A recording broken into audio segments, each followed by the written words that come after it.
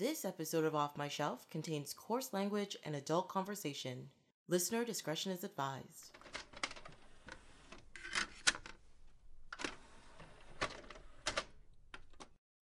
Hello, my name is Tracy James and welcome to Off My Shelf, a podcast about movies that are, well, off my shelf, where we go through my DVDs and talk about the movies in my collection. In this episode, Michael Linnington is here to talk about a couple of big movies, Big Lebowski and Big Trouble in Little China. Welcome! Hi. Thank you for being here. Thank you for inviting me. And thank you for doing these movies, because these movies are great movies. They were actually a lot of fun to watch. I just enjoyed every minute of watching both of these movies. Big Lebowski I haven't watched in a while, and I was really surprised how I stopped doing everything I was doing and just sat there and watched it and enjoyed it. That's what you're supposed to do. I know, but you see a movie a certain amount of times and you just... It's like background noise. Yeah, it didn't do that to me. I was kind of sucked into it and enjoyed it. I mean, that's good. As we sit here drinking our White Russians, because I thought it was very appropriate to do so for this. They're pretty good. They're tasty. They're delicious. Can't imagine drinking it all the time, though. No, it's it's milk and coffee. But like I said, it was very much like an ice cap, so I don't drink them every day, but... But the dude likes ice caps now. He probably does, but he just throws a little bit of vodka in it or something. Well, anyway, I guess we could just start talking about Big Lebowski and the dude. I mean, first of all, as soon as the movie started, I forgot how melodic and wonderful Sam Elliott's voice is, and he could just sit there and tell stories all day, and I'd be very, very happy with that. It's also nice to see his face and then his smile go under his big mustache. It's true. Big, squinty, smiley face. Yeah, it's great. And he orders a sarsaparilla every time. Yeah, I was like, what is that? I hear about sarsaparilla in all like westerns on a regular basis and all that kind of stuff, and I never actually knew what it was. And it's basically root beer.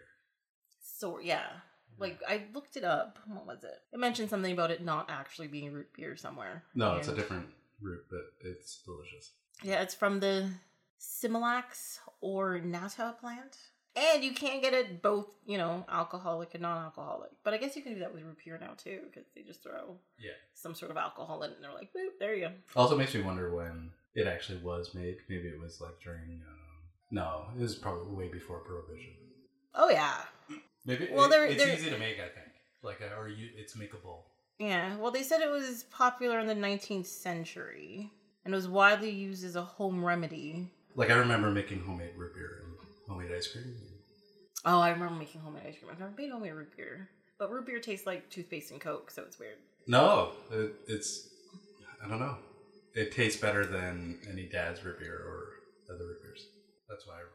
And then the only place that I've had a root beer that actually was really nice, that was homemade, was that barbecue bar that made the guy, when he had his kids over, he made a huge batch and then put it in the bar so that when his kids come over, they can have root beer. So was it homemade? Maybe that's what it was? So there's no like chemicals and artificial flavors or preservatives in it? It's I think it has like a sitting time and then it ferments or like expands and stuff. So. That's kind of cool. Yeah, it's delicious. Maybe I should track down that root beer because, like I said, root beer tastes like toothpaste and Coke, and it's not very delicious. No, store root beer's kind of gross. Yeah. Even like A&W root beer's not that good. Yeah, I absolutely agree with you. I never understood the love of root beer. People were like, we have to have root beer. Why? I think you need a homemade root beer. Maybe that's what it is. Yes, but people get excited about the store brand stuff. So I mean, true, but I don't know. Maybe it's nice to make something on your own. Yeah. But then, well, not everybody's lazy. It's just, it's a lot to take up a new hobby like that. People aren't lazy. They're busy. There's a difference. They're busy. But also, like, if you tell somebody, hey, you should make your own root beer, it'd be like, hey, you should make your own beer. And then they think, oh, I got to buy, do a bunch of research. You got to get all the accoutrement. Yeah. But in a lot of people, it's just overwhelming off the bat. Yeah. Oh, yeah. If you don't, it's like learning any new skill, right? It's if you don't know how to do something, the pressure and like going out and sussing out how to do something so you can do it is difficult. If it's something you know how to do already, it's easy. Yeah, but it's also That's kind of what makes it fun to do something new, completely new. Or you can just sort of well, you know, tweak like something you already know how to new do. Or, what? You can just tweak knowing like how to do something. Yeah, but I mean, I enjoy every couple of years doing something completely opposite of anything I know. Like when I Like what? Like I tried doing tango, Mm-hmm. or even like rock climbing and stuff. Mm-hmm. Or the first time I tried boxing, I was like, oh, I don't have a clue. And then, you know, a couple months later, you goof up a lot, and then you start to learn it, and then you enjoy it more. But it also, like, that's the enjoying part, is the feeling, I don't know, you don't know what you're doing. Really? That's the frustrating part. That's why a lot of people don't learn things, because they can't get over that frustrating part. They're just like, I can't, and then they give up. Yeah, but sometimes the frustrating part's really enjoyable. Oh, I disagree. I like the part right after the frustrating part where you're like all frustrated and then you're just like, wait a second, I did it. What? I can do something now? Oh my god! That's the part I like. I don't like the, nothing's working. No, that's not the part I like. Fair enough. Let's get back to okay, so it's a dude, but the Sam Elliott's character, I forget what his name was, the Wanderer or something? The Stranger. The Stranger. Yes. Yes. And he just tells the story of the dude. I know, but I totally forgot that part. And then it starts with him and ends with him, so it's just basically him telling you a strange story. Yeah. And it's really enjoyable. And it's fantastic. And you're pretty much a guy at the bar listening in. Mm-hmm. It's like, yeah, I guess you're just like another person at the bar, and or so, the bowling alley or whatever. You're two drunk people, and that guy's telling you some weird story, some stuff that happened, and you're just like, yeah, that's right. Also, the way the camera is angled. Mm-hmm. The last season of Fargo, there's I don't know if you watched Fargo, but then there's a scene where two of the main characters, and then one of the characters is actually one of the bad guys from a previous season. Mm-hmm. And so it's already strange, but then they come out of a wooded area because they got attacked, and they're pretty much almost dying. Mm-hmm. And then they find a bowling alley, and then they cut to a bunch of bar scenes like in Lebowski, where really? Yeah, you see the bowling alley behind. And well, I guess that's not type of mood. surprising. No, I mean, but it's also they're not. I guess it's produced by the Coen Brothers, but not directed. So maybe it's a like homage, kind of thing. Yeah, because I would think they would want to, just kind of make references to the actual movies that they've made and the style of stuff that they do and the people that have been, in their movies. Oh, I'm sure it's like a real joy to be working with or get to work on something that is Coen Brothers. Yes, I agree. Yeah, that's probably why so many people are in Coen Brothers films. I bet it's really fun, like on set. Yeah, but weird, like just strange, because everything they do is just weird and strange, but in the best ways possible. Like, I don't think it makes you feel uncomfortable. It just gets you interested in wanting to know more. Some of their, when they want to make you feel uncomfortable, they do it very well. But also, it feels, it's the wrong word, like a slickness to all their films. Like this film, it feels loose and very put together, like a lot of ad-lib or a lot of cutting. But then when you're watching it, you realize like, no, there's no loose moment in this film. Yeah, all of the scenes, even though a lot of them seem pointless, actually are an important thing that's going on. I was also surprised I found it, like how funny I found a lot of stuff when I first saw this movie. Mm-hmm. Like still super funny. Like when he bashes the kid's car. Yeah. It's not his car. Yeah. And then the ashes of Donnie. Oh, and then that scene is so sad, though. That scene is so sad. But he's perfectly dusted in Donnie. Actually, the scene that made me laugh a lot is the scene where he got his new rug and he's lying there listening to his tape of bowling alley sounds. Yeah. And he gets knocked out. I'm just like, why do you look so happy? He seems so content. He's in his world. He got his rug. This rug is nice and soft. It looked like a nice silk rug and stuff. I bet it was his favorite winning year. Yeah. No, it actually said some kind of like tournament championship on the tape thing. Yeah. I was like, this is the greatest. I wish I'd looked at it closer, but I thought it would be him and Donnie and what's his character? Oh, I know who you're talking about. Which is that was probably the most dialogue from one character. He had a crazy amount of dialogue. And back he did, and forth. because he talked constantly, right? Yeah, and he also had to do, whenever Donnie, like, I wonder how that went with the takes, because every time Donnie talked, he told him to shut up or something. Mm-hmm. So automatically, in John Goodman's mind, must be, I got to do this dialogue, and then he's going to say something, and then it was just like reactionary. Just tell him to shut up. Yeah, just like a tick. Yeah. Oh, for sure. But it was pretty good. It's weird also, like, there's nothing likable about that guy, but then by the end, you're still on the fence about him, but... No, it's... The thing is that you realize that he is just generally broken, and you want to hate him, but you can't hate him. Walter. Oh, it's all the little details, I guess, like the dog and the... Well, I mean, he's a guy who came back from Nam, who's obviously shell-shocked, saw some things he couldn't handle, got married, thought he was going to go through the process. His wife divorced him. He's still obsessed with her and lives by her rules because he's not Jewish, and he converted to Judaism for her when they got married. Yeah. And now that they're divorced, he's still, what is it? Saturday Shabbos or whatever. He still goes through all that stuff, and they're like, "You're not Jewish. You don't have to do this anymore." Of course, I'm Jewish. I converted when I got married, and like. I like that about Donnie too. That he never knew anything. Yeah, but Donnie was just. Where's your rug?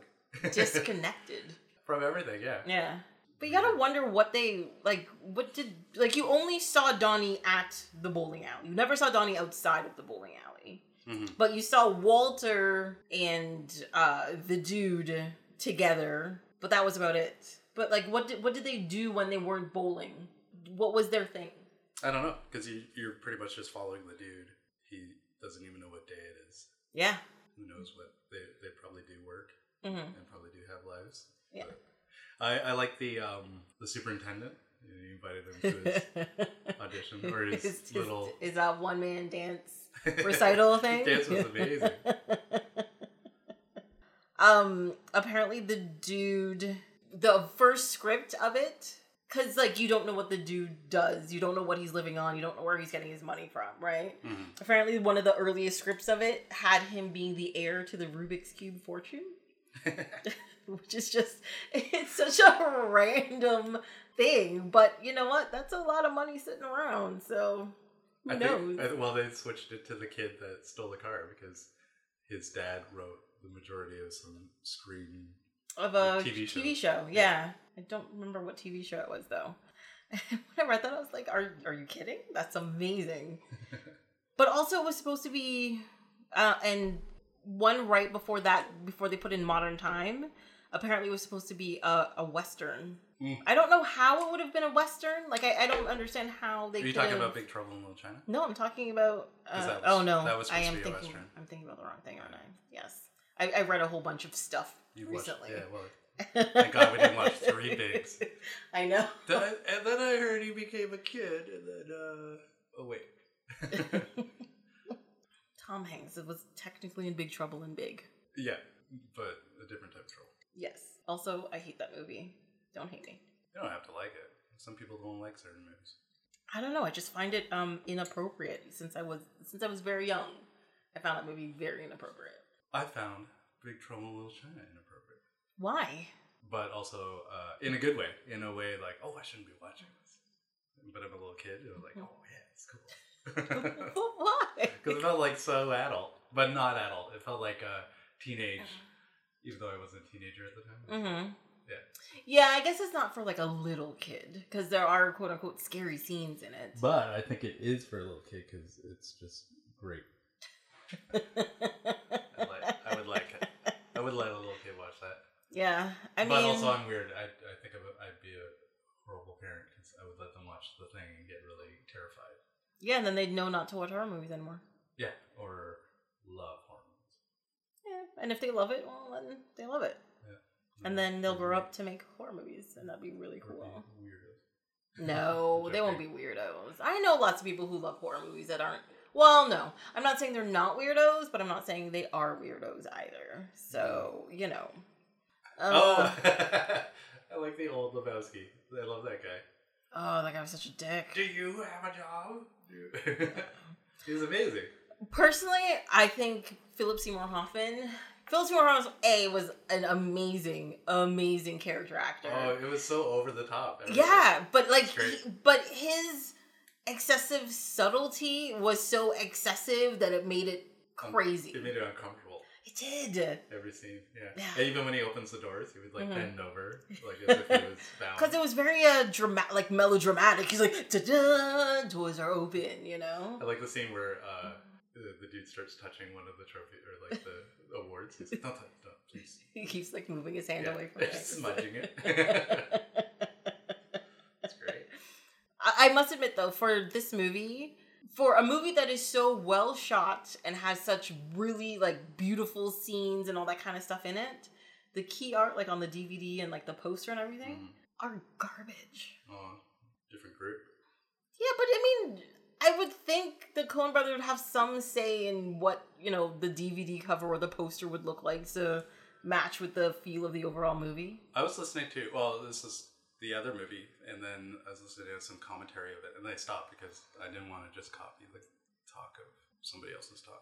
Mm-hmm. But they were talking about they had filmed it, shown it in front of test audiences. Everybody loved it, and then they thought, like, I guess the word in Hollywood was like, oh, it's gonna be huge. You're gonna be huge. And then when they released it, they didn't bother with any promos or anything.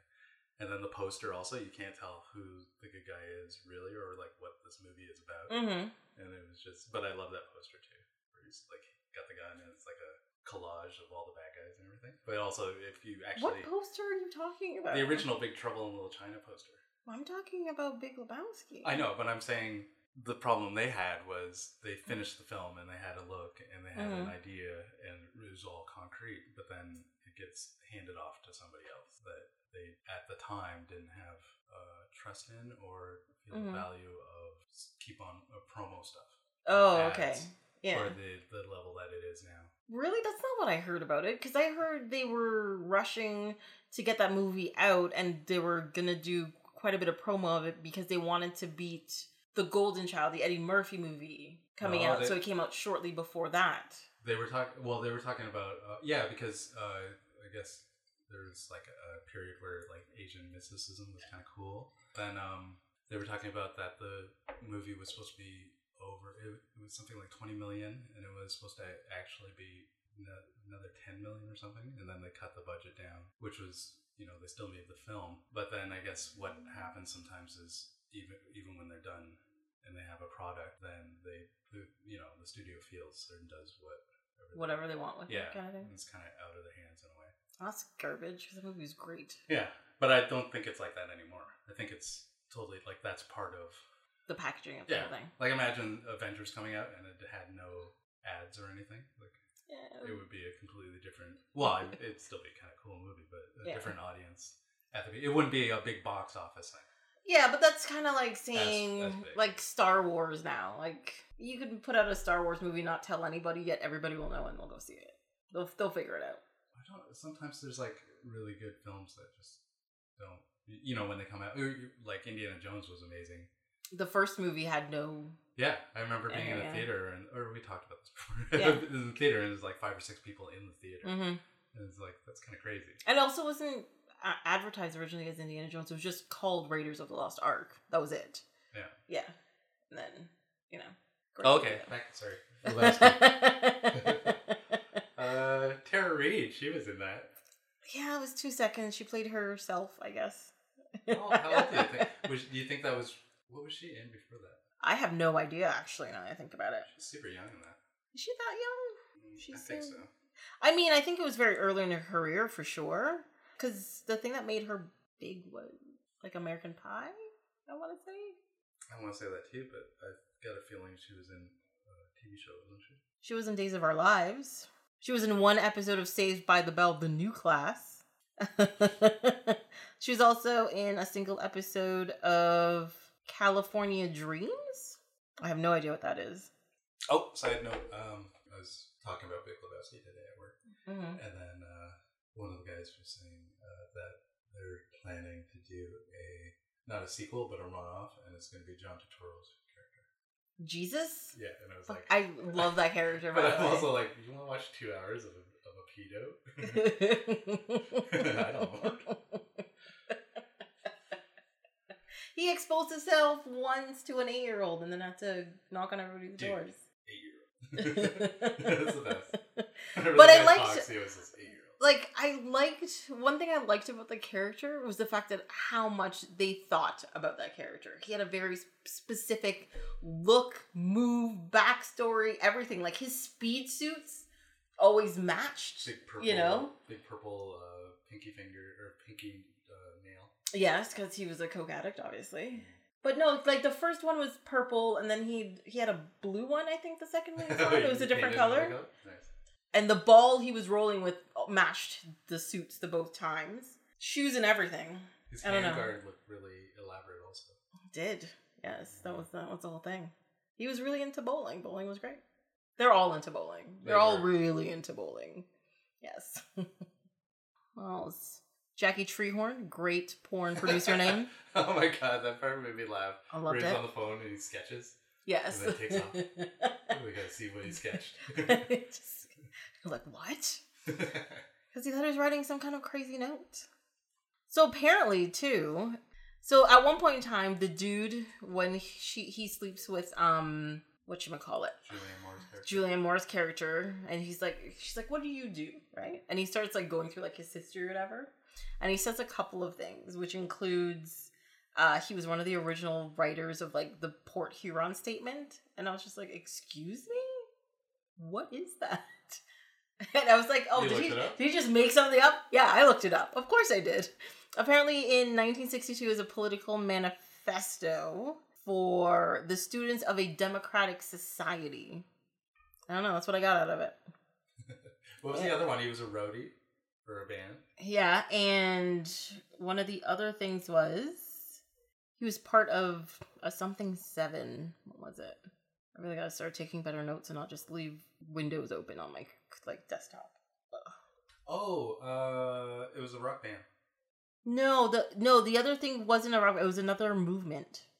Because apparently, like, the dude was actually based on a person they knew. It was a guy who helped them distribute their first movie, Blood Simple. Jeff Dowd. Yes, Dowd. Oh, there it is. He was a member of the group, the Seattle 7, and the dude in it says the Seattle 7 as well. They were an anti-war group. Yeah, so I was like, oh, okay. They're not the ones that bomb people. No, they're anti-war. Oh, that was a weatherman. Yeah, no, totally different. Yeah. Yes. So I thought that was really cool. You know, take some antics from like the real people and put it in there. Yeah. And Julianne Moore's character, Maud, was actually modeled after a visual artist called Carolee Schneemann. Schneemann. Schneemann. I wonder if her art is very vaginal as well. Performance art, maybe? Yes. Installations. Oh, she's that naked drawing lady. That's what I thought. Okay. Yes. The one where you sit at she has to sit at the tables? No, it's this one. Oh.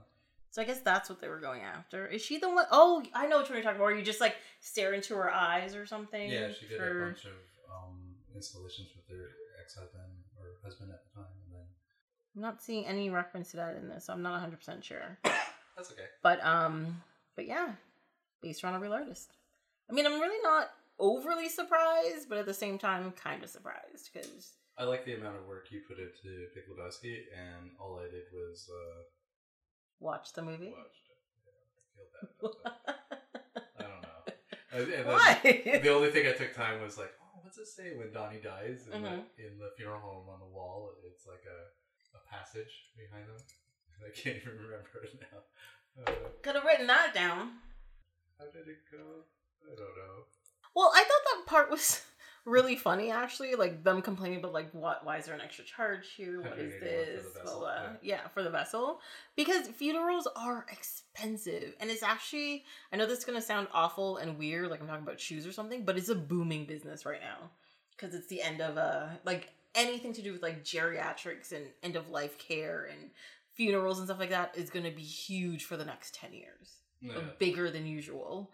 I know everybody dies and it's always a needed whatever, but at the same time with the like baby boomers heading out and all that kind of stuff, which is one of the largest generations that has lived for this long time, it's gonna be a big thing for a little while.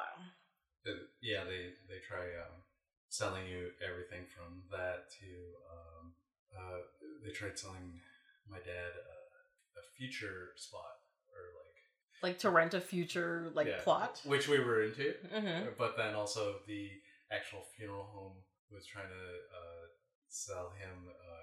You could put some payments down for your visitation, and he was like, no, like. I'm here for this funeral. Yeah, I don't really want to think about another one at this point in time. Yeah, they just get because they start you off with a bunch of essential things that you need for the visitation, the funeral procession, and then they start poking you or seeing how far you'll go for money, which I think is awful. Yeah, it is, but it's also out of the blue because you're just already in shock, kind of. The thing is people like to take advantage of people that are in desperate situations or in situations that they leave them in like a horrible state, because then they're easier to manipulate or be like, yeah, sure, do whatever, blah, blah, blah. And then when their head clears and they get a bill for like $15,000, they're just like, what the shit is this? Also, some people react differently, so. Yes, that is true. A lot of people just jump straight to lashing out or getting angry, which is weird because that doesn't seem like a perfect time to try to gouge somebody or ask them for more money. Well, to them, obviously it is, because it's a one-time deal per life, but I mean, everybody does it. So, I don't know. Like, I don't see why it needs to be that expensive, because apparently on the average funeral cost is between $7,000 and $9,000, and the average cremation cost is $6,000 to $7,000, which I think is crazy. They lucked out then. 181 for the. No, but it was just the vessel. I know. You didn't see the rest of the charges. Just the vessel. I know. Obviously, it wasn't that much because they just got a Folgers cup and put them in that big tin. Well, maybe that's all they had left. Oh. That's one of the reasons why I think that scene is so especially sad. Because you're just like, they don't have any more money. A, and B, there's apparently nobody else. Like, for Donnie, yeah. But not just for Donnie, but for Walter and for the dude. Like, there's nobody else there. And you just have these two guys mourning this one guy, and it's sad, and he gets blown into your face, and you're just like, oh my god. It also might be illegal. Well, to just dump somebody into the ocean? Like that? My dad... Another story. My dad swam with a guy that used to be a pilot in World War II, and then his wish was to be spread over a certain lake.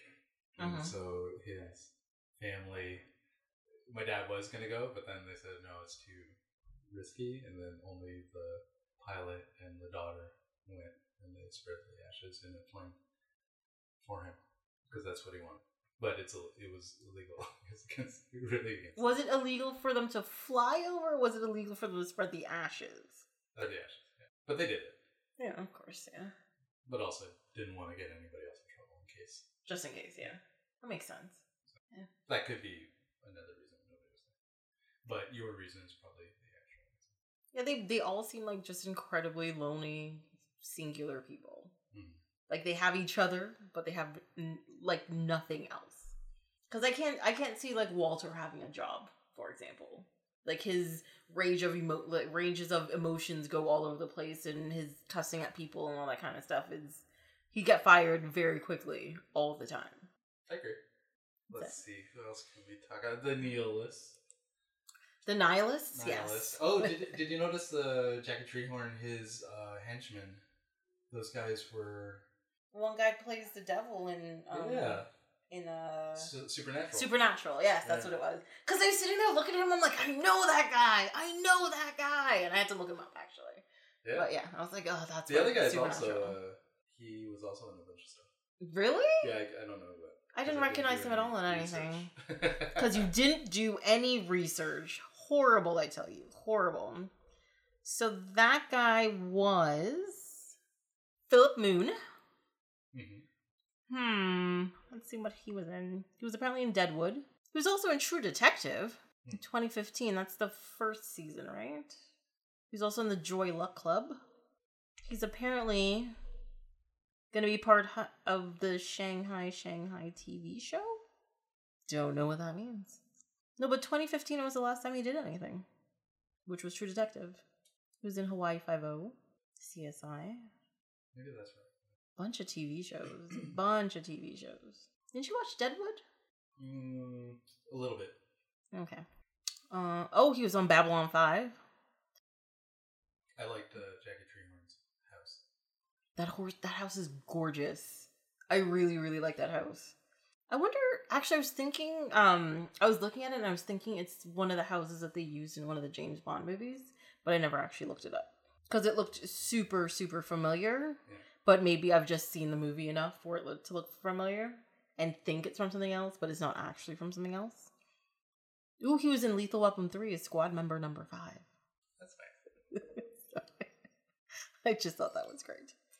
But yeah, he's done quite a bit of stuff. What else is there?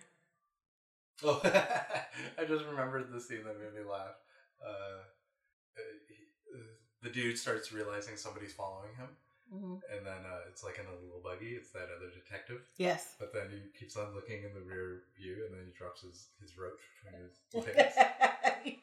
He hits the pole. Yeah, his whole car just flops. It was amazing. Perfect timing. It was perfect timing. It was fantastic. And he forgets his car door. Oh, and then also the cop that's in the pound. He's like, yeah, we have 4 detectives on it. They're in rotation. We're doing night shifts. He just starts laughing. It's amazing. Also, the music in the movie is fantastic. Oh, that was done by T-Bone Burnett. I think I don't know, you could look it up. I'm just loosely talking in my head. Well, you sound like you know something. I think Burnett's the one that did the True Detective. He does the seasons, the music for those two. Burnett? T-Bone Burnett. Alright, let's clickety-clack on that Wikipedia. Well, he did the music for Oh Brother, Where Art Thou, Cold Mountain, Walk the Line, Crazy Heart. Yeah, maybe it was the second season of Raising Sand. He has a very specific sound then, because based on the movies that are here, it's all mostly kind of like Western sort of things. True Detective, 2014, first season. He did the first season. I think only the first season. Well, no, I guess they kept quite a bit of the music actually. The same throughout the season. I also wonder if he chooses the other songs, like the Kenny Rogers song, that famous scene where he's bowling, and then I was wondering that too, because the beginning of it, the way that's set up, it's almost like What's Opera Doc, that Chuck Jones, it's Bugs Bunny and then Elmer Fudd and it's opera, yeah, they're Vikings, or he's dressed as a Valkyrie, and then he's dressed as a normal person, or into Valhalla. He's dressed like so he is dressed the same way. So you know how he sees part of the porn at Maud's place? Yeah, or whatever? He's dressed like the guy, the electrician. That's what he's dressed as. But Maud, look, the way they shot it, the opening, because he comes in dancing, and the way that the light's bouncing off the wall is very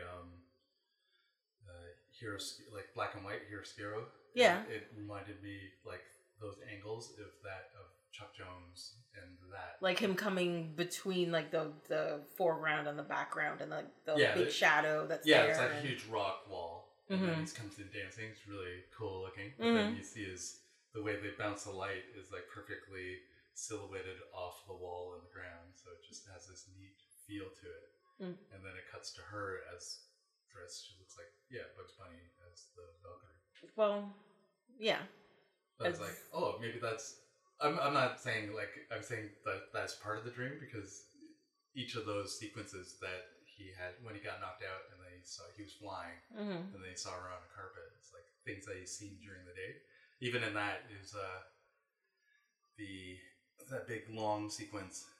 Saddam Hussein gives him like shoes. The shoes, At the beginning, they're talking about. But it was the beginning of the war. Right, yeah. I thought that was great too. Yeah. With like the giant wall of shoes, and then he turns around and gives him the shoes, and you're just like, what? It's Saddam Hussein.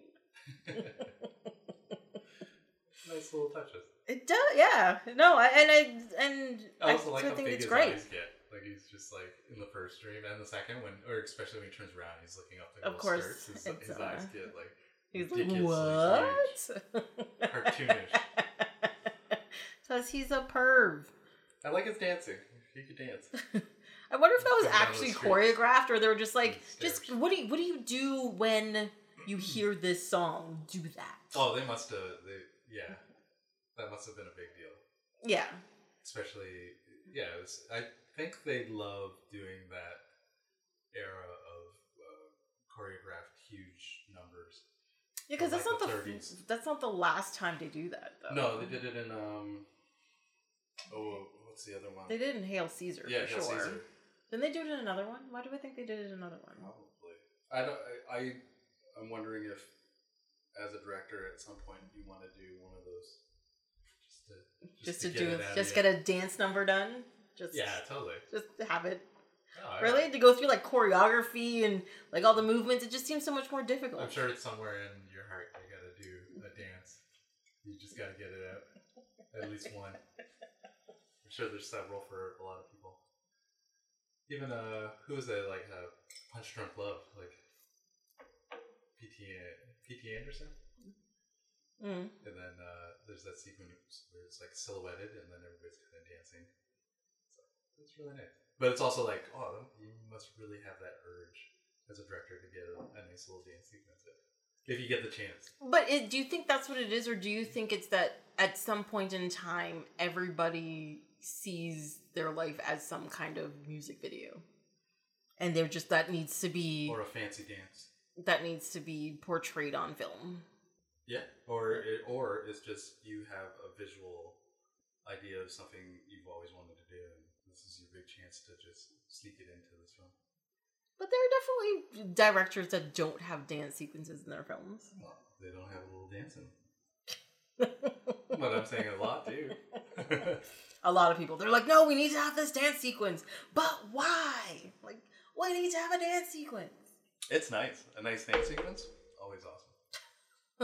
It's great. If you say so.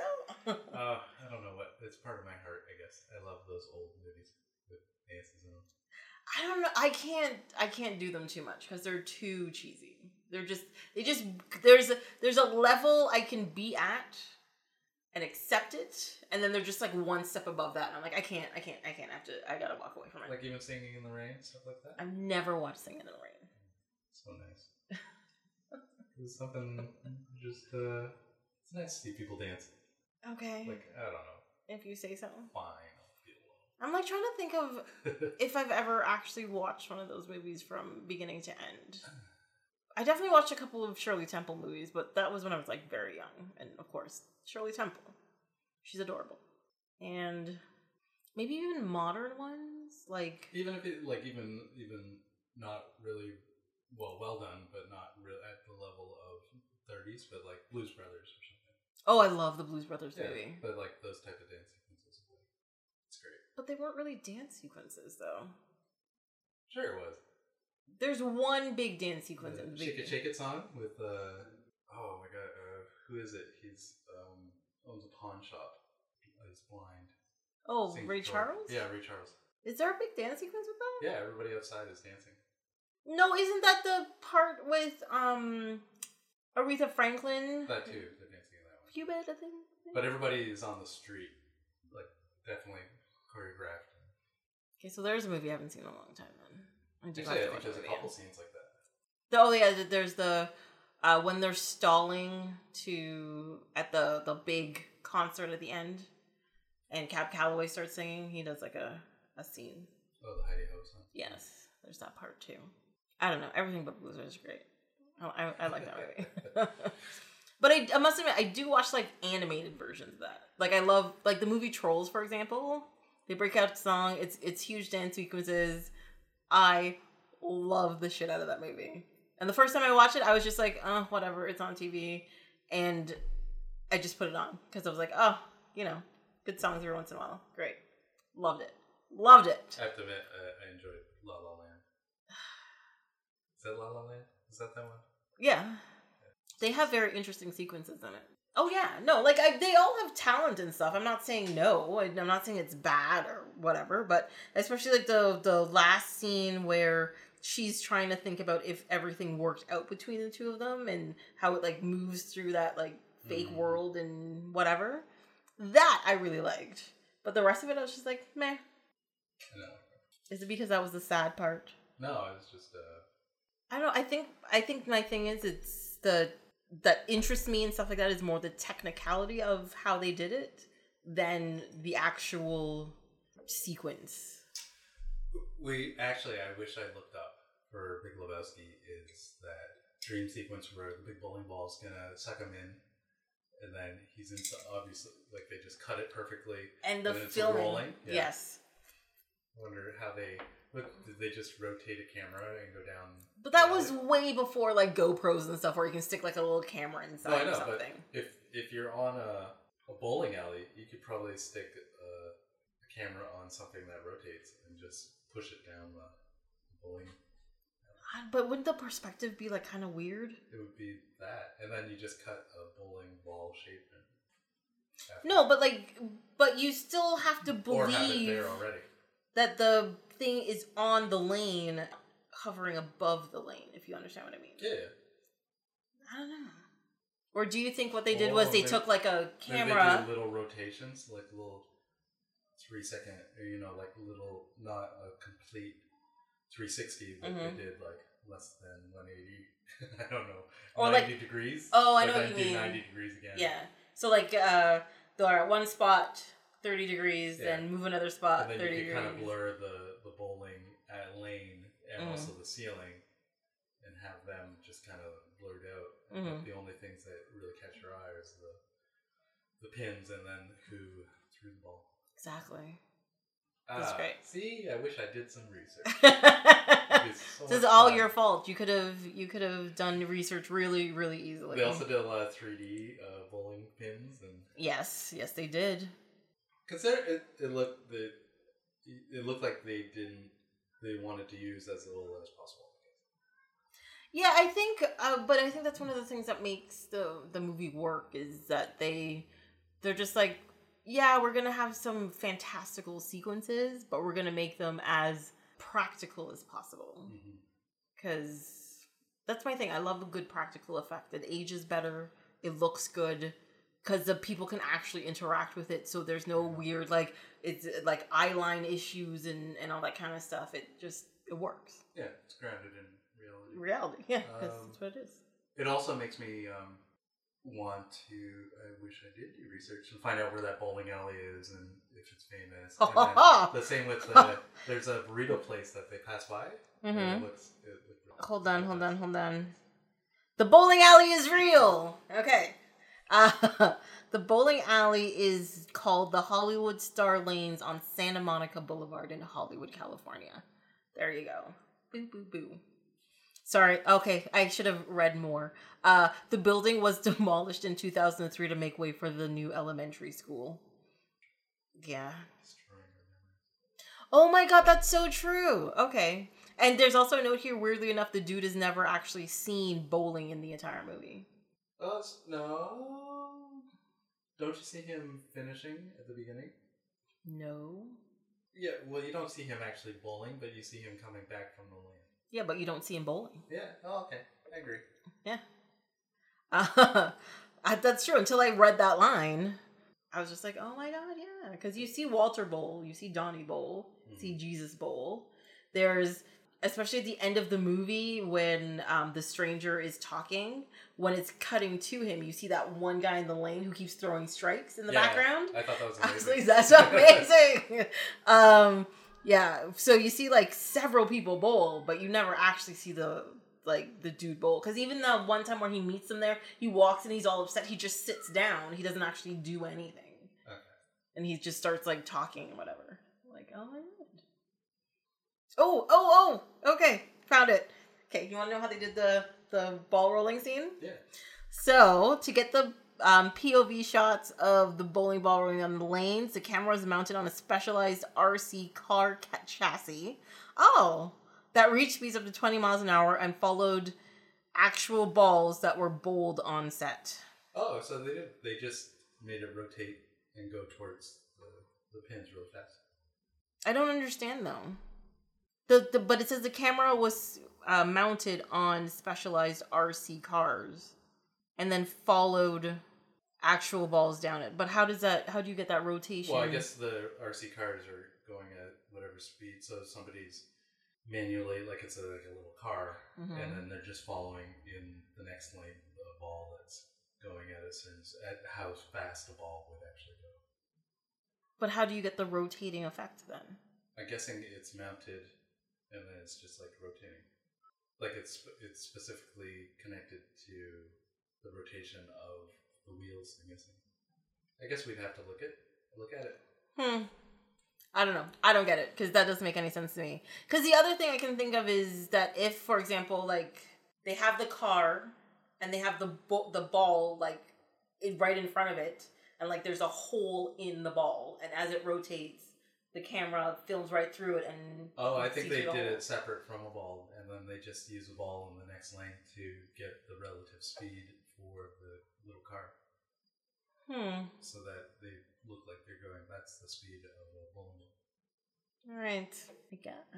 I have no idea. In your mind, do you picture the camera is like a donkey and the bowling ball is like a carrot in front of it? Not really, no. Not really. Picturing like, what type of contraptions in your mind? No, it's more like a steamroller, right? Whereas the RC car and the camera are like the actual like vehicle, and the ball is like hooked onto the front of it. Oh, and there's like a lodged inside. Yeah, and not lodged, like lodged onto like the actual car part. And there's the bowling ball, and there's a hole through the whole bowling ball. So when the hole hits the camera, it'll videotape whatever the ball sees, so you can see that kind of like movement, if you know what I mean. Does that make sense? Yeah. That's what I'm picturing. Also, maybe it's just a virtual bowling ball. Yeah, it has nothing to do with anything, which is totally possible as well. No, I mean, yours makes sense, but then it also seems more difficult. Why would you put a camera inside a bowling ball? But the camera's not inside the bowling ball. No, you would use the ratio of the circumference of the ball as a placemat for how you would film or the rotation of the camera. Sure. Anyways, let's go on to something. I don't know. Yes, I have no idea how it's done, but it was wonderful. It was. FYI. It also spawned a religion called Dudism. No. Is that those parties where everybody dresses like a dude? The dude? No, that is actually a convention. It's a festival that happens in Louisville, Kentucky, called Lebowski Fest. Apparently the first couple, I don't know where the original ones happened, but they were happening like there'd be a party and everybody dressed like Lebowski. And Jeff Bridges actually dressed up in his Lebowski gear and went.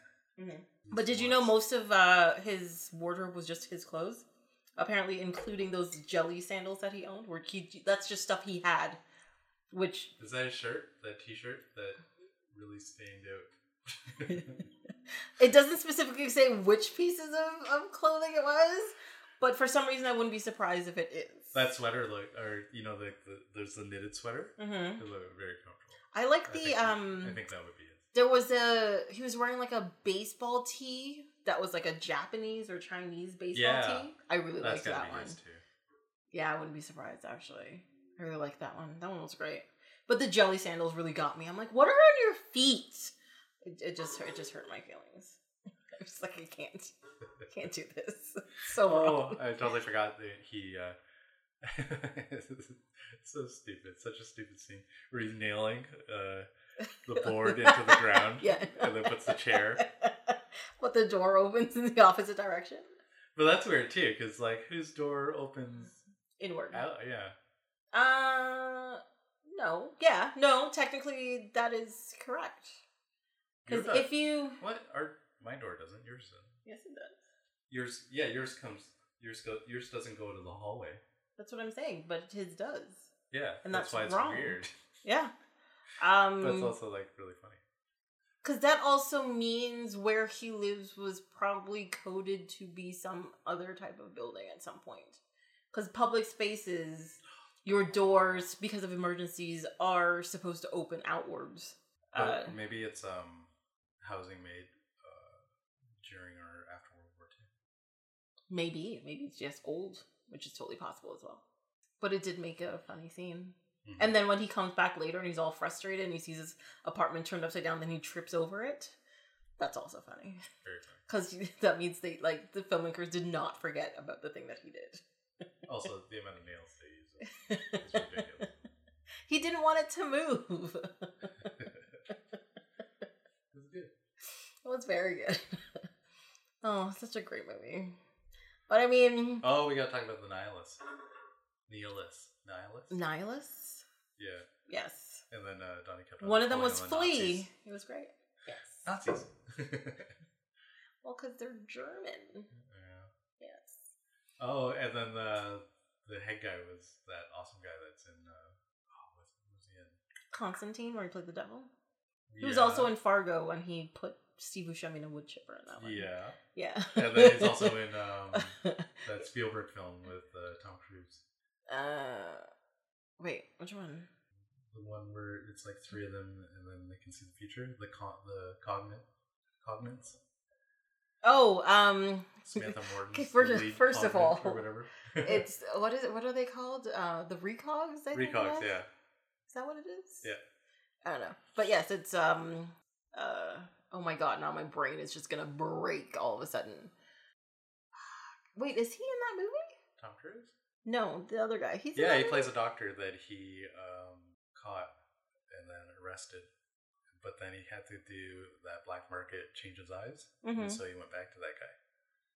Oh, that's right. And then he does he has like a runny nose, and then he does like a weird noise all the time. Yeah, goes, and like the whole place is like dirty and gross. Yeah, and he actually does leave him food and a proper sandwich, but then Tom Cruise goes and picks up the wrong thing. He also has a rotting sandwich besides the normal sandwich, which makes which made the scene so much funnier. Minority Report, sorry. Totally makes sense. Yes, and rotten milk next to rotten green milk next to a fresh milk. No, it was on a different shelf. Oh. It wasn't the set, it was on a different shelf. I don't know why he wouldn't have just thrown out the crappy stuff, but it just made it better. It did. But yes, that was Minority Report. So John Goodman throws the bowling ball at Flea, and I think that would be the reaction if getting hit by a gigantic bowling ball by a well, yeah, you'll get the wind knocked out of you. Or maybe it would even break your ribs. There's that too, yes. It also depends on, well, I'm assuming he's using like a regulation ball, which I think is like 13 pounds, I think it is. Is it 13 pounds? Something like that? He really whams him. Yeah, he does. It's so funny. And then he full on like Mike Tyson's the other guy and like bites off his ear. Just like, oh my that's what he went for right away too. He didn't even try to like punch him or anything. He just like grabs him and just bites his ear. You're just like, oh my god. Is happening. It takes the ghetto blaster off the other guy. Also, I like that they order pancakes all of them. Different types of pancakes. Pancakes are delicious. They are. I feel sorry for that girl. She lost a toe. She's an Alice. She cares not. But it probably still hurts. No, next to a pancake, nothing matters. But she was supposed to get $1 million. Oh god. Yeah. Silly. I also like that. What were they called? The Autobahn?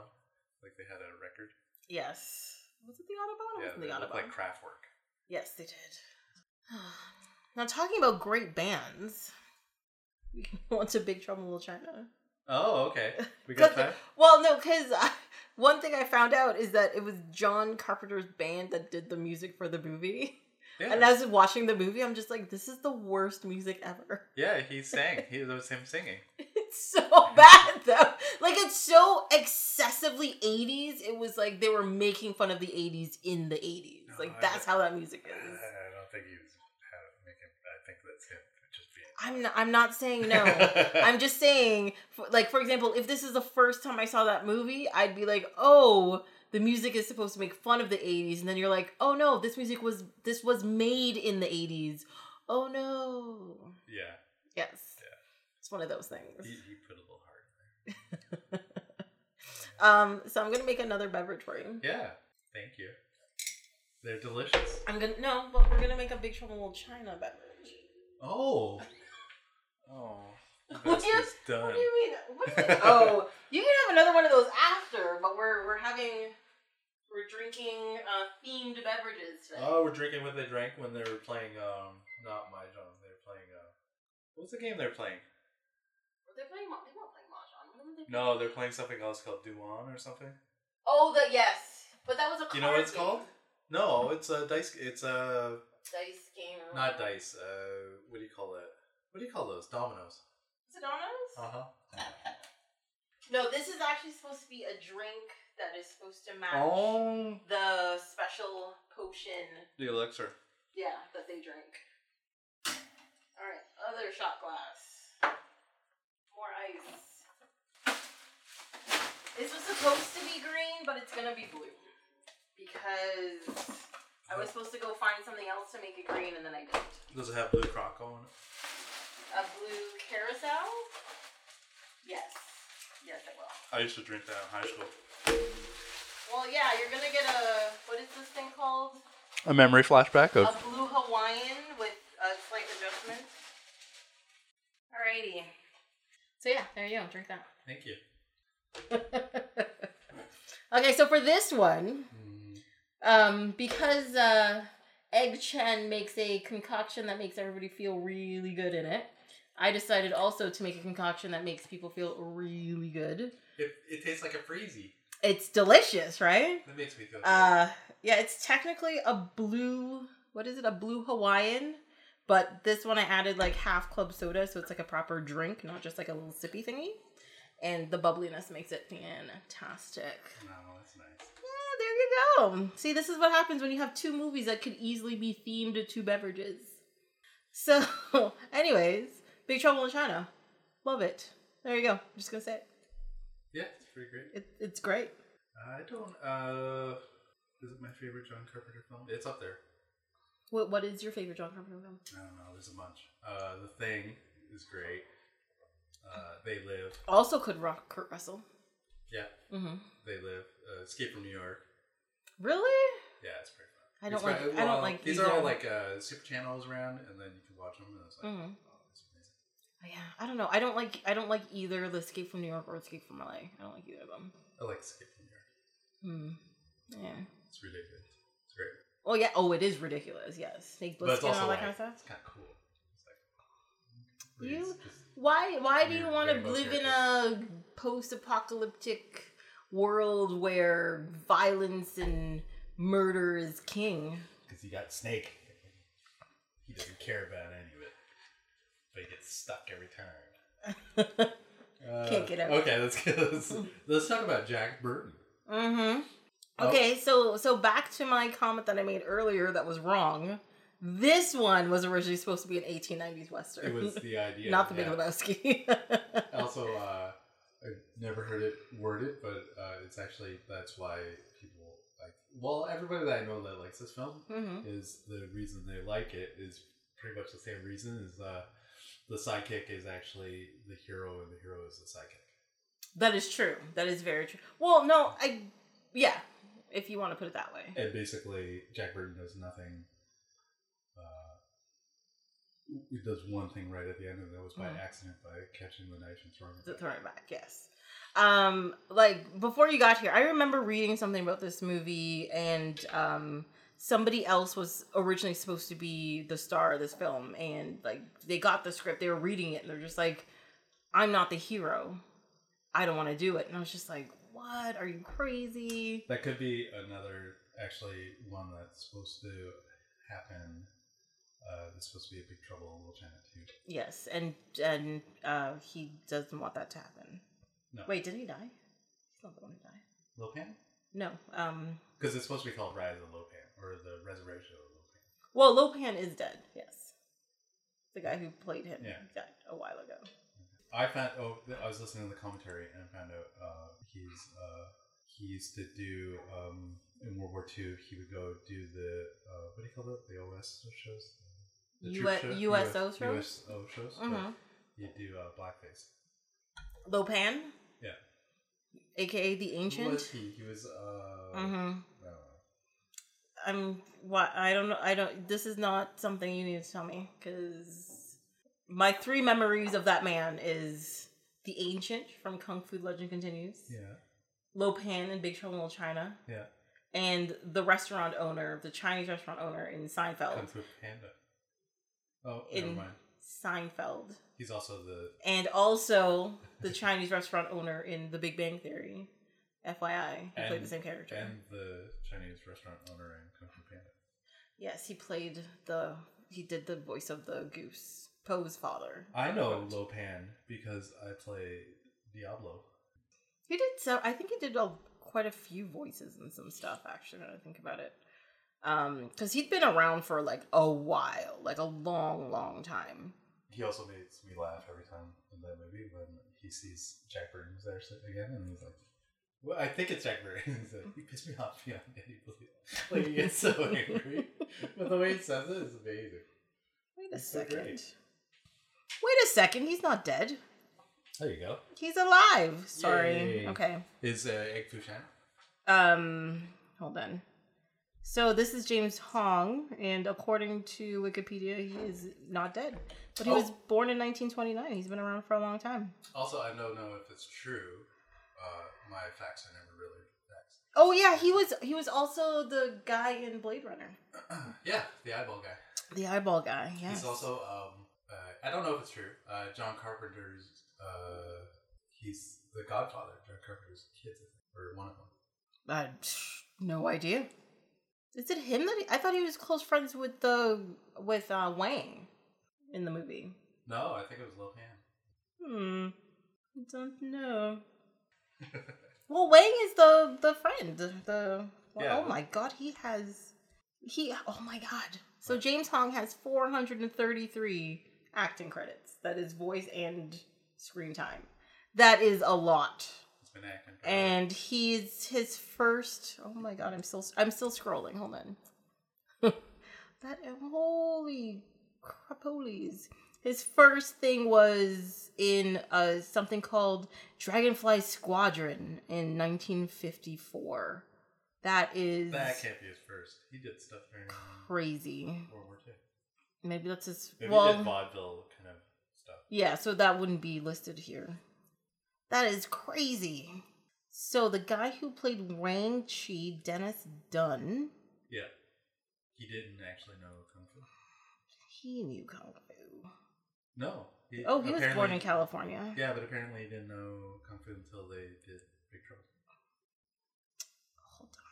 Hold on a second.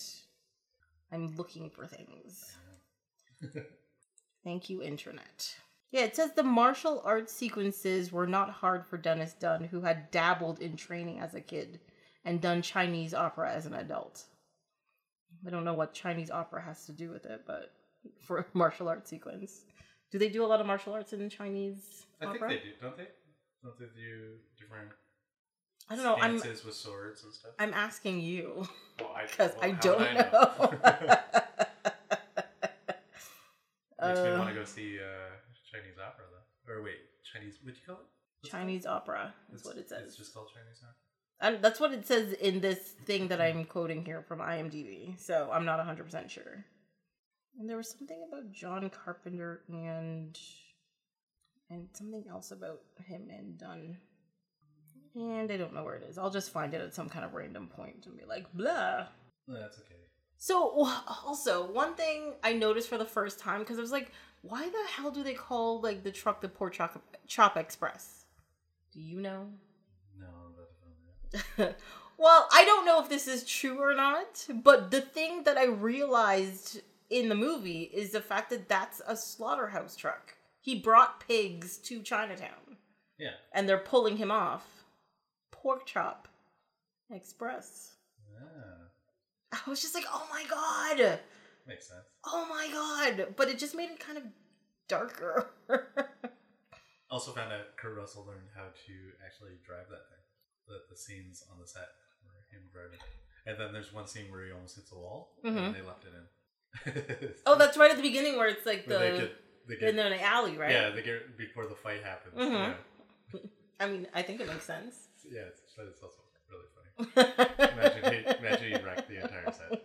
Oh. He's like, and there goes the set, reset everything. We'll be back in 20 days and $30 million. Oh, and I was when I was listening to the commentary, they brought up it's kind of cool, but apparently after they finished the film, one of the Jacksons is Michael Jackson, I think, was looking around at the set, and then they used it in one of Janet Jackson's videos. Oh, is it What Have You Done For Me Lately? Not sure, but it's the Chinatown set. See, now I'm trying to think of which set it would be. Because it's definitely not Rhythm Nation or Pleasure for Nipple or Nasty or... No, those are too late anyway, so those won't count. Well, apparently that set's still around on the lot. What? Like they just refurbished it and changed it up a bit. Mm-hmm. And they talked about Kurt Russell's clothes and that the moccasins, those are his moccasins. Really? Yeah, and then later on, his son, the guy that's in Overlord, yeah, they were I think it's Banff or something, and then they saw moccasins in the window, and the son's like, "Hey, don't you have a pair of those?" And they actually got his son some too. Oh god, so they're just walking around together with moccasins? I don't know. Maybe they're nice if you're, out in the cottage. Mm-hmm. They're like big Uggs, man Uggs. Man Uggs? Yeah, moccasins. What? Just call them moccasins. Uggs stole moccasins from the natives. They did a good job of it. But, well, I guess, would Aborigines in Australia have had moccasins? No, it does get cold in Australia. They call them Uggs.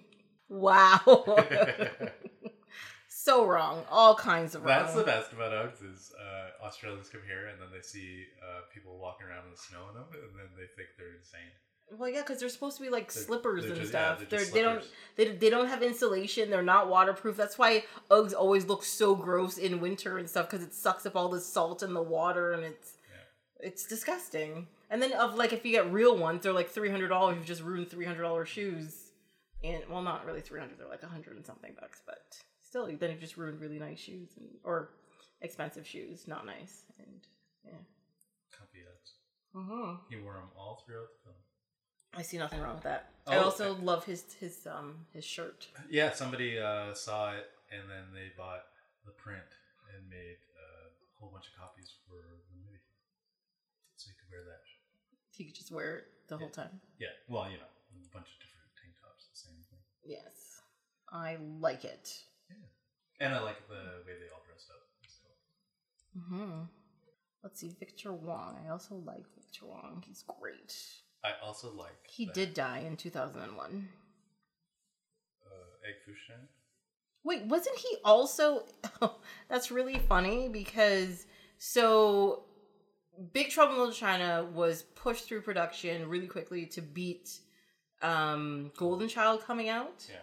But Victor Wong was also in Golden Child, so he got the money from both movies, so it was all good. What else came out? They also said what else came out that year. Rainbow and Aliens. Yeah, because it was 1986, was it? That was a good year for movies. Yeah, 1986. Hold on. He was also saying Big Trouble is... so he made Starman, John Carpenter, and they made The Thing, but it was so dark that the studios told him his next film had to be lighter. Oh my god, that really is a good year for movies. So, I'm just going to say this. Yeah. So, 1986 includes movies like Platoon, Aliens, Top Gun, Stand By Me, Ferris Bueller's Day Off, Blue Velvet, of course, Big Trouble in Little China, The Fly, Labyrinth, Highlander, I mean, come on, Pretty in Pink, Hannah and Her Sisters, Star Trek 4, The Voyage Home, I mean, come on, that's good stuff. Short Circuit, Karate Kid Part 2. That's a good year. Critters. That's a great year for Crocodile Dundee. Sorry, I'm just gonna gonna stop reading this list. Some of those weren't that great. Flight of the Navigator. What are you talking about? These are all great. Little Shop of Horrors. I like Little Shop of Horrors. That is a great movie. I didn't like Flight of the Navigator.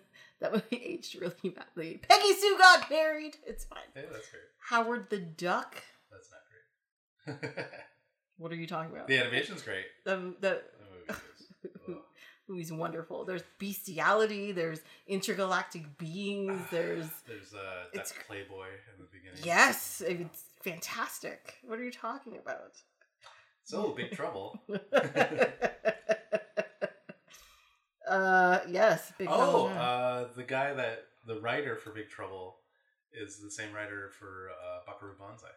That is correct. It's exciting. Also found out he didn't like Kim Cattrall, or he wanted to rewrite her parts or something, and then Carpenter put a stop to it and just said, "Yeah, she's doing good. The role that she's doing." I mean, her role in general is kind of like exaggerated. Yeah, but it was. But I guess that was the point. I liked it. It was fun. Yeah. She also has like this awesome scene where she wakes up from being under the spell of Lopan, and then when she opens her eyes, she opens with one eye first. Yeah. And then the second. It's like, it kind of made me laugh. It's pretty good. It's great. She gets those action techniques from movies like Mannequin. It's beautiful. Oh, she's not bad. I love the movie Mannequin. What are you talking about? Okay. On we go. What, you don't like a cursed Egyptian princess who wakes up in the future as a mannequin in a store window? Pretty good idea. Yeah. I don't see what the problem is. Should we talk about the three? The three storms. Yeah. I love them. They are great. The one was a model. I'm guessing that was lightning.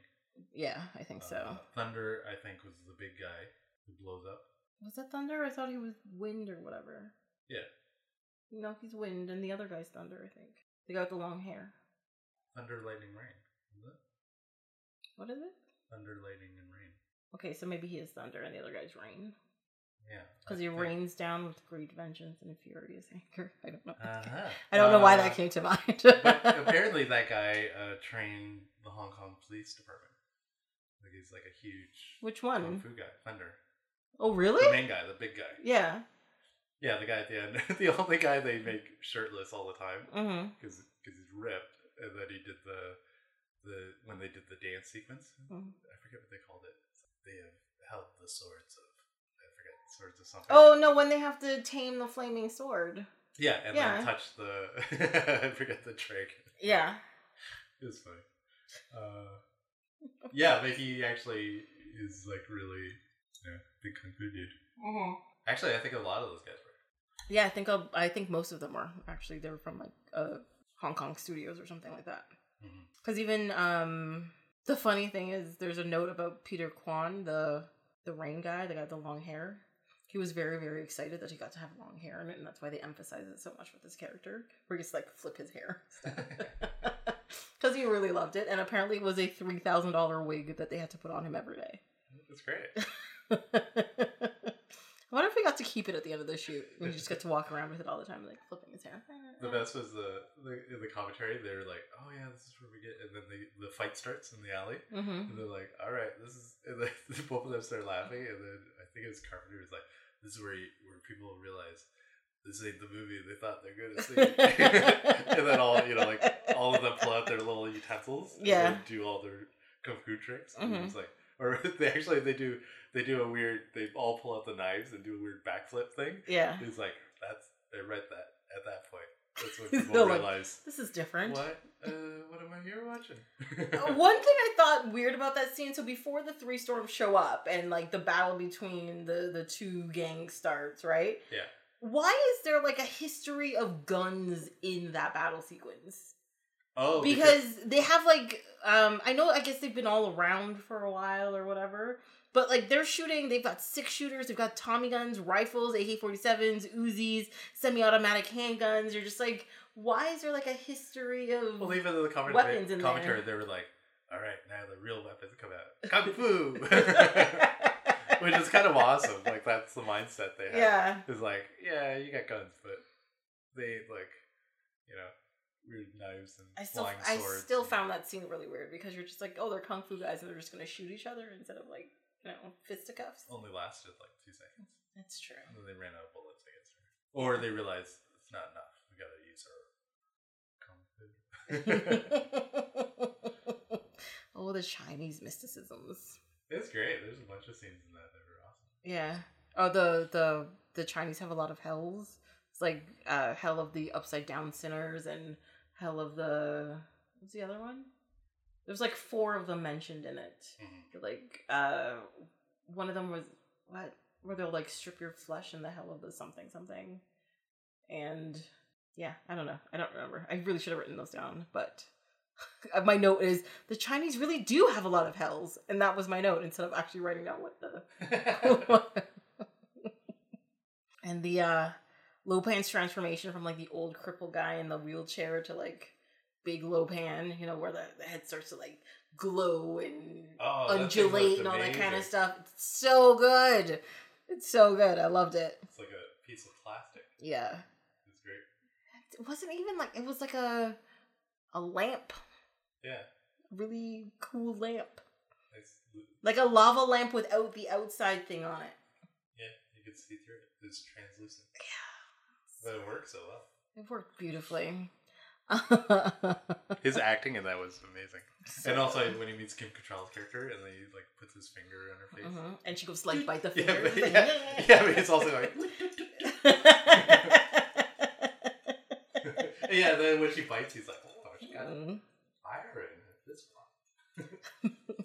I also like that Lopan's like hall where he's gonna get married. It's covered in like neon and it has an escalator. You're just like, really ancient evil? Is this the look that we're going for? It was great. I saw that so I always, when I was a kid, it was either on Super Choice or whatever, and then you get VCR tapes, and there'll always be like a, wear and tear to it. And yeah. then, I remember 8 years ago, with a friend, and then they're like, oh, I got this HD, or we were renting stuff, and then it came out like this HD copy of Big Trouble, and then we watched that, and then that scene came out, and we're like, it's amazing, like the fluorescence of it. Yeah, stuff. It was like really cool. The red. Oh, what is it? Red and blue. I think it was that outlined the like skull and like the escalator going down and all like the banister on the second level and stuff. So good. I'd go to a rave there. I mean, I'm not into raves anymore, but I'd totally go to raves there. I would go to an ancient marriage of evil, where he sticks the needle of love into someone's wrist. All their fingers, I think. No, he stuck it into the back of the wrist, and then he touched his wrist to show him bleeding that he was becoming green. I thought he had to prick each of the fingers too, because he had a bunch of little bloody fingers too. Yeah, because he went inside of his like thing and touched like his arm, and it came back. That was showing that he was becoming mortal because he was bleeding because of the needle of love. I like when they cosmic fight, and it's like a video game. And he uses his thumbs. They do the same kind of, well, no. They do like the same kind of, they don't use their fingers or whatever, but it reminded me of, it reminded me actually of Masters of the Universe, because there's a scene at the end with He-Man and Skeletor, and they're fighting and they're all glowy and stuff. That's what it reminded me of. Oh, that was, I was going to bring up, I think it's Big Trouble had, the art director is the same one that did the Last Jedi movie. Like the actual Last Jedi movie? The last one that came out in the theaters. Really? Yeah. The art direction. Yeah. Let's see. Can we find out who the art director is on this? Probably. Direction. Les Goberge. Gobruegge. How do you say that? I don't know. Apparently, no. He did first Star Trek First Contact. That's kind of cool. And Volcano. And Clue. Oh, those are some good movies. Oh, I wonder if it's like, not art director, concept artist? I don't know. Well, so art director, he was A Time of Destiny, Big Trouble in China, Dallas, a bunch of episodes of Dallas, Chips, The Muppet Movie, and a TV show called Family. And he was part of the art department on, set designer in Bowfinger, My Giant, George of the Jungle, Warriors of Vogue. I've never watched that movie. Star Trek, Naked Gun, 2.5. So I don't know. Maybe it's somebody else. Yeah, maybe it's another role. Maybe it's production design. Oh, maybe. That's John J. Lloyd, and no, but he did The Thing and Blues Brothers and Checkmate. I don't think that guy's around anymore because the last thing he did was 1987 because he died in 2014. So no, I don't think it's that guy. He was 92 years old. That's a good life. That's a long life.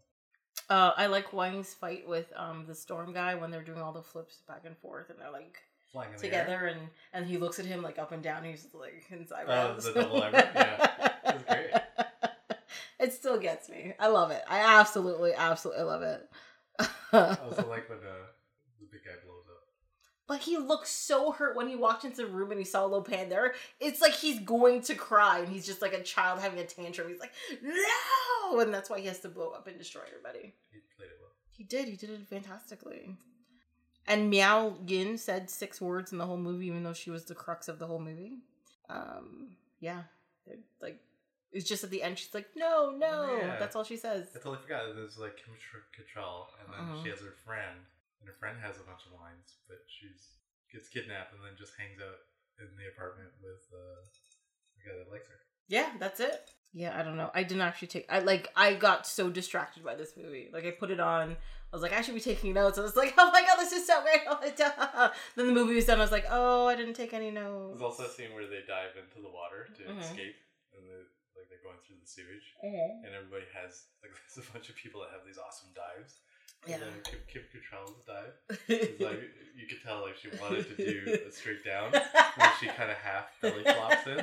You could see that's when they cut because she couldn't actually dive properly. It must have hurt. I would not be surprised actually, because where is it? Apparently, Kim Cattrall was doing stage production at that time, so she was burning the midnight oil, as they say, on doing that, because she would be filming. She'd have to leave at 4:30 and then do her performances on stage of a play called The Three Sisters at night while she was filming that whole thing. That seems difficult to do. Because I'd also get having to memorize lines for both things. I'd probably get them confused and say the wrong thing at some point in time. But I guess that's probably why she was an actor and I'm not, because she didn't get them confused. I remember hearing the guy that did Moonlight, because he was on, I think at the time, Mahershala Ali? Yeah, but he was in House of Cards. Yes. But he was actually filming House of Cards, and then he'd drive all the way back somewhere, or go back to LA to do Moonlight on the weekends, or when he should be resting, and he would just fly over there, do shots of the movie, and then come back, over a span of a couple months or something. I mean, I don't even know if it was a couple months. Maybe it was a couple. It probably would have been a couple weeks, not months. I mean, depending on what the shoot schedule is, because I mean, but imagine on top of lack of sleep, and then you gotta deliver But that's why they're actors. Pretty good. Yeah. I mean, you gotta, especially. I mean, I know it's not the beginning of his career, but it's the beginning of the it's the important part of his career where it decides where he's going to be successful or not by doing things, so you got to hustle, you got to do the parts. Could be also they really want to do these films. It's true, they're projects that you want to do, and they're both. I mean, I haven't seen Moonlight, and I didn't like House of Cards. It was way too boring for me. But I understand why people like both of these things, and I understand. And he is he is such a good actor. I loved him in the last season of True Detective, playing the different ages of the character, and he just did it so well, from their posture, the sound of their voice, the type of terminology used, and the simplicity of him switching up his haircut throughout it. I guess that was probably part of the costume department and all that kind of stuff. But it was just so good. It was just so good and so well done. So yeah, he deserves any kind of accolades he gets, I believe. Oh, that's all I want to say. Yeah, Captain Ron, I totally forgot. Kurt Russell did Captain Ron. He did. Oh, that movie is so bad. I don't think did he meet his wife there, or is that because he was already with Goldie Hawn and then they wanted to do a film together? No, didn't he meet Goldie Hawn on Overboard? Oh, why do I think Captain Ron is Overboard? I think they're the same film. They are very different. I picture them being the same film. They are very, very different. Did they redo Overboard? They did, and they switched it where it was the woman was the broke quote unquote redneck, and the rich person was like a guy. Yeah. Do that, and it was oh my god, what's her name? She used to be married to that dude and was on that show, and was in that movie. She was in Scary Movie on Mom. And, okay. I like her. She's the house bunny. Yes, her. Oh my god, why can't I remember her name right now? The funny thing is I watched one of her movies the other day called What's Your Number? It's a horrible movie. Don't actually watch it. But I also realized that there are 3 Avengers in that movie, and I was just like, what the shit? Because it's she was married to Chris Pratt. That's who it was, because he's in that movie. Chris Evans is in that movie, and Loki or something. No, it's shit. It's Falcon. What's his name? Why am I so bad at this?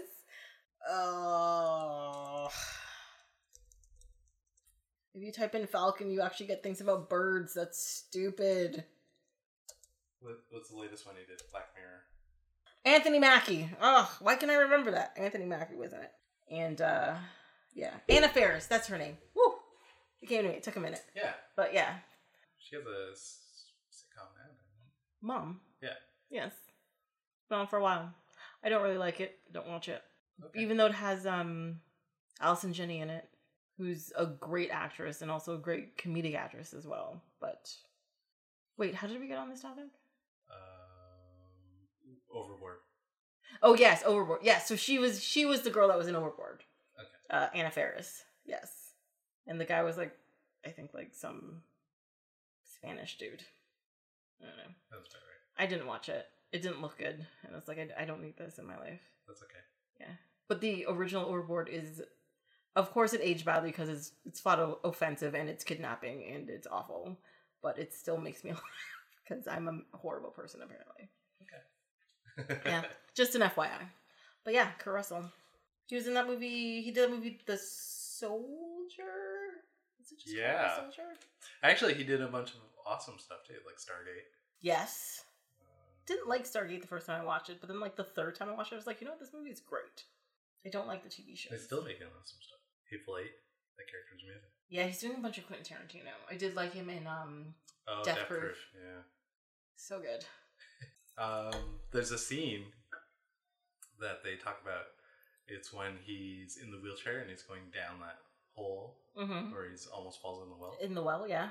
That actually it was a flat plane, and they just built the top of the sets just made shot on it. It was like built on an angle, and they just shot so it actually just looks like he's going down. That's pretty cool, though. Yeah, and then they were talking about it where he hits.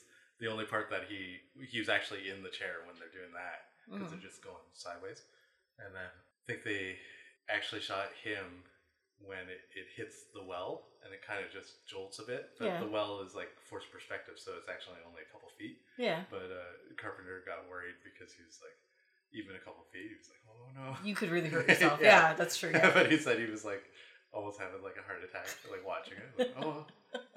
Like there were no there's no rigging or anything. There was no ropes attached to it or something. Yeah, and then they both laughed about when he gets out of the wheelchair, or magically, and then jumps out. But he actually, when he jumps out, he kicked the wheelchair. He fully pushes his back. He does. That wheelchair could have been fine and stayed on land where it was, but no, not as effective. Not as effective. No. Well, bringing that stuff up. I always wondered, what was up with, the random monsters? Oh, yeah, some of them they don't even explain, that weird fish thing that grabs the guy in the sewers. Yes. No, it wasn't a fish thing. It was wasn't it, a spider thing that came out of the wall? Spider fish with hands. Spider fish with hands, done. But there's also the, the beholder, that eye thing. Yeah, there's that. They don't explain where it comes from. But they explain its purpose. It is very funny though. He shoots it, and then Shen gives him a look, and he's like, "You don't know until you try." But then they stick a whole sword through it, so then it dies. Yeah. But what about the big monkey monster gorilla thing that just kind of like lurches around and then ends up on the Pork Chop Express at the end. You're just like, what are you doing? That's for the second season. Actually, I saw a comic, and I wish I brought it up. Somebody drew out what happens on the Pork Chop Express with that monster. And it looks amazing. Like, they drew this awesome Big Trouble in Little China comic sequence. What? A lot of people love that. It's a good movie. Like, especially, like, if you just want something fun to look at that's not too offensive and whatever, it's great. Well, even the cover, The Big Trouble, when we finished Gary and His Demons last season, we did, like, promo stuff. And so I took all the characters from Gary and His Demons and put them in this poster and then painted it. But I like that movie, but I also like the guy that makes those posters because he did I think it's the same guy that did the Indiana Jones ones. And the Star Wars ones? Yeah. Yeah, because they have the same kind of like feel and look to them overall, right? Yeah. So I just thought it would be fun to make a bad copy of awesome art. That's cool. There's apparently a comic book called Old Man Jack, which is just the adventures of Jack Burton. FYI.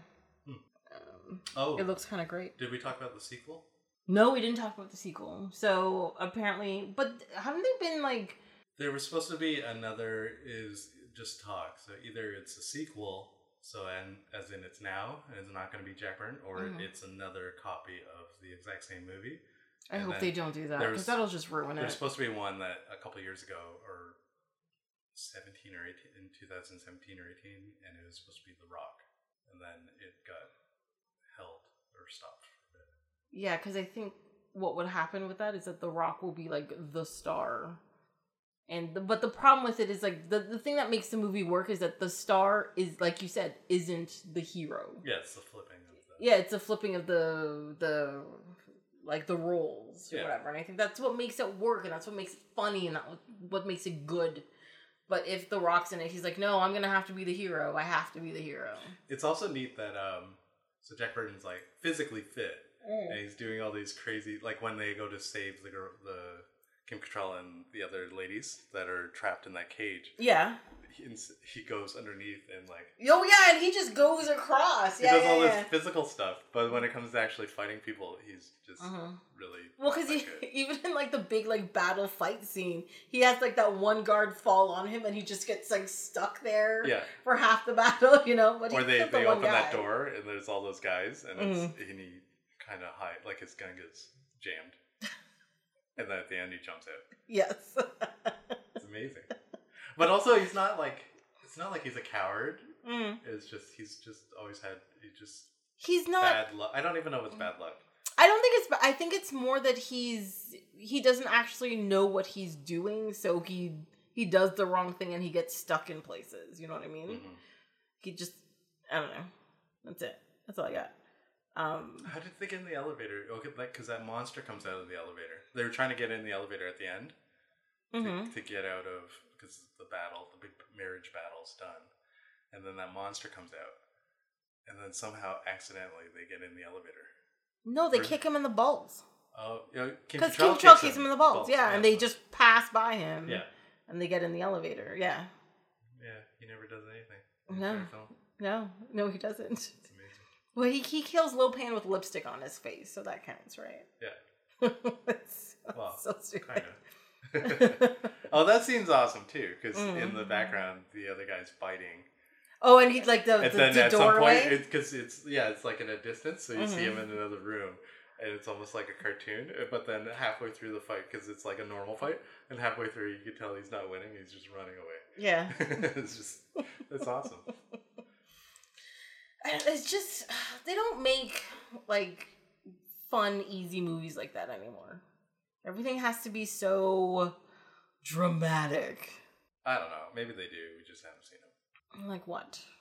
Well, I don't know because we haven't seen them. You haven't seen them? Yeah. Well, I mean, there's a bunch of like there's something I haven't like the latest Suspiria, or actually Kurt Russell did one a couple years ago called Tomahawk, and that was amazing. Tomahawk? Yeah, and it's basically settlers and they get attacked by cannibal Native Americans. Of course. Yes. And I think racism. they want to have a posse go save everybody, and then Kurt Russell and all these men are part of it. But then so Tombstone? No, it's called Tomahawk. I'm kidding. But then when they go to save the only person, there's actually two people that are only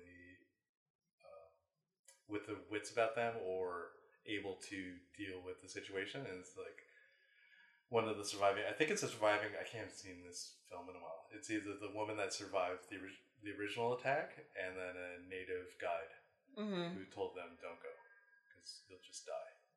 And of course, they all just die.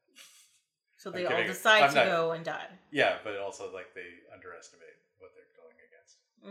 But it's a pretty cool film. But he's in that, and it seems like a weird, not low budget, but definitely that's a film a lot of people haven't seen, but it was enjoyable to watch. And well, really because probably people have never even heard of it, because I haven't. But yeah, people still make fun films for themselves that are fun. Oh, I gotta track some of those things down. Or what's the other one? I really liked it. It's in Detroit. It Follows, the one where it's a weird monster that... Sex Monster? The Sex Monster one, yeah. No, I didn't. I had no interest in watching that. It's great. Okay. But, like, you don't see it at all, except the person that is getting attacked sees... My problem is that nobody has told me anything to sell me on watching that movie. And I don't know if it's because, A, the advertising for that movie that came out, when it originally came out, just made it seem like a random slasher movie with a bunch of sex in it. And I was just like, I have no interest in watching that. No, it's really good. It's really great. Well, I think that's a fault of the advertisers then. They're not advertising the movie that they're putting out. They're advertising something completely different and not getting the audience in to watch the actual movie. I don't know. There's a bunch of films that are like that. Nobody sees them, but somebody sees them. Like they're now on Netflix and stuff, so I guess there's still an audience. Yeah, somebody's going to end up watching it at some point in time. Like word of mouth. Well, yeah, I think that happens with probably about half the movies that are made, because there's no way that there's somebody out there that knows every movie that's put out, because that's just ludicrous. And movies that get proper advertising and stuff like that, people will go see, but there's a bunch of them that's gonna fall by the wayside no matter what. And there's a bunch of movies that get made that the studios probably have no faith in. They're like, well, we made it, we'll release it, but you're not getting anything out of it. No advertising, no nothing, and it's just going to sit there for a little while. And that's also the amount of great foreign films. Yeah, but that's just because this is North America. That's different. Yeah, there's a lot of really great foreign movies that are out there. My problem is I really wish I should watch more, but again, I don't want to watch subtitles, read subtitles. There's an Italian one. It's the guy that made this movie called Gomorrah, and then he's coming out with one that looks awesome. The dog owner or something.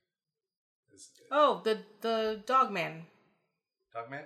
Yeah. Dog Man. I saw a trailer for that like yesterday or today. Yeah, it looks cool. It does look interesting, yeah. Because it starts off, like, the trailer starts off really cute. Like, he's there, and he's grooming a dog for this little girl. It's like, you want me to comb his hair? Blah, blah, blah. And right away you get the point of it. You're like, oh, that's dark. Where is this going? Let's go see. Yeah. That does look like it's interesting, that's for sure. Yeah. I think it's also, like, there's a romanticism in the early 80s, or that time period when Big Trouble was. Because I think there's a lot of films that I love that... just because of rental places that before even Blockbuster was around. I used to go to Bandito Video. It was like... Ambassador Video for me, yeah. And it was just like, this family owned this thing, and then all these, like, weird films would be there, and get to see whatever I want. And so I got to see, like, awesome, Big Trouble, Buckaroo Banzai, Return of the Living Dead. Like all these like movies I shouldn't see when I'm a kid, but then when I see them, it's like, oh my god, this is amazing. But they're also like, I can't picture somebody selling that to an audience and then the audience being like, yeah, I'm gonna spend my money to see this, unless you actually go see it. You don't know what you're missing out on. It'd be a big gamble, especially like a different idea, like Big Trouble, where it's like the flip flop idea. Yeah. Where if they explain that in the commercial, I'm sure a lot of people would be like, I don't want to. No, but it's not. I don't think it's about explaining it. I think well, that's actually one of the problems with a lot of trailers right now is that they give away the whole movie in the trailer, and you're just like, no, I don't want you to tell me the whole movie. Your trailer is supposed to sell me on watching the movie, not tell me the whole Or the movie. feel of the movie. Or the feel of the movies. And where I find a lot of trailers and stuff right now, either they go one way where they tell you the whole movie, or they tell you nothing about the movie and you're like, I don't know what this is, and like the advertising is just wrong for it, so you just don't go see it because you're just like, I think it's gonna be this, and which sucks. I have no interest in that, you know? But I don't know, but like you said, I don't think they're making people don't want to take a chance on something that's new or different or whatever. And because I'm not saying, you know, the movie industry isn't about business. I get that. But the industry is actually about telling stories as well, and they want to see a cookie cutter movie, like, story being told, and those are the things that they're putting out there. And I'm like, no, you can try something a little different every once in a while. And then it takes like 20 years to get something different comes out. It's a blockbuster, and then everything is like that movie, and you're just like, now you're just ruining a type of genre. It's really frustrating. Probably always been like that. I don't know. Maybe I'm just being bombarded with it now because it's everywhere. No, you know, old age. Is it old age? Yeah. Why is that old age though? I don't know. I'm not saying anything about the young people or anything. I know. Why you can. Why are you hurting me like this? That's not nice.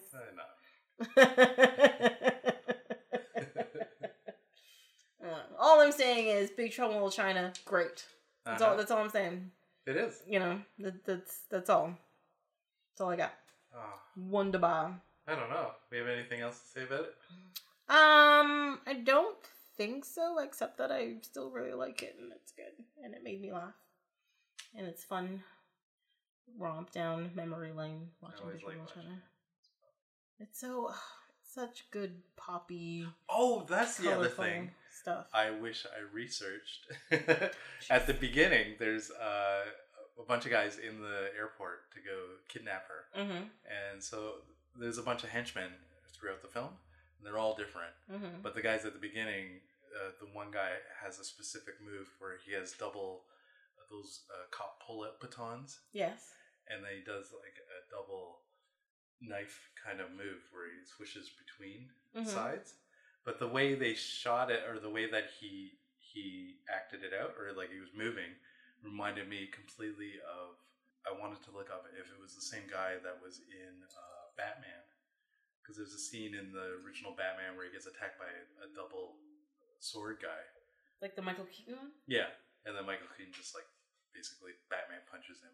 But it was like a cool scene in the original movie. But his actions in this film, I was like, reminded you of totally that thing? Like the way he's moving is totally like that guy. Interesting. Yeah, I don't know. That'd be awesome. I can picture the scene in Batman that you're talking about. I can picture the scene in the movie, but I don't. It also brings up the point that I wish there was a movie or a nice long documentary about action stuntmen in general that do the different stunts. And how many films they're in, and how often they get.